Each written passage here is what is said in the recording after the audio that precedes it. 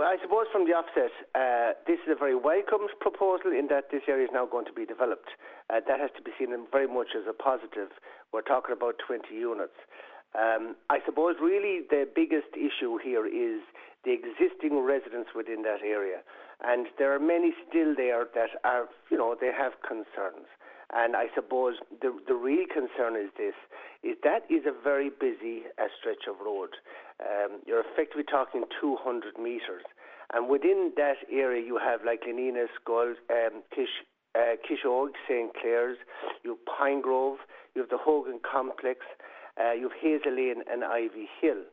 So what the issue, of course, is where the entrance and the exit of that proposed site. So yes, that is a big concern, and I think that more consultation is required for that. Because the council, I know they've mentioned this in their reply, would point to the 2 public consultation events that they've had already and the opportunity to make submissions to An Bord Pleanála, that there are avenues there for people to express those concerns.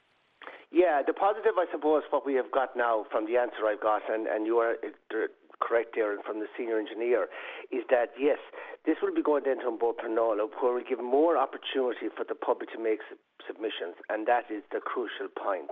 Now, this is about ensuring that we have a high-quality development, and again, this is part of the 2040 plan for Ennistown to develop, and is very welcomed.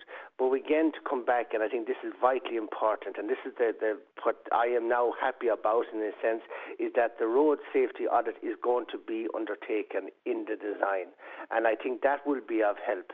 So again, to reiterate, very welcome that this development is happening, but huge consideration needs to be given to the existing residents within that area and local business to ensure that this development is done to the benefit of their community and to enhance that area. Yeah, absolutely. Just on the wider planning question, we're speaking about An Bord Pleanála there. In terms of those planned reforms to the body and the renaming to the Planning Commission and all those kind of things, are you, as a local representative, in favour of that? Because there might be potential maybe down the road for some of these projects that wouldn't necessarily be referred that way. Well, put it this way, the biggest issue that I have found is that when you have a proposal brought forward and there is a delay in some cases, and those delays can be quite significant. And in the current environment and with the costs of everything that's happening right now, that is a problem. So what we have to try and do is to enhance developments where possible and to speed decisions, whether they are positive or negative. So I suppose really there are flaws in the current process. We're very much aware of that over the last number of months also. I think that this could be a positive. And I think that now that we're looking at, the housing plan for the country to try and create more developments within retail mixed, I think that can only be of good. So in my view on this is, I think that this is a positive step. But I think that what's very important is that the public always have their say.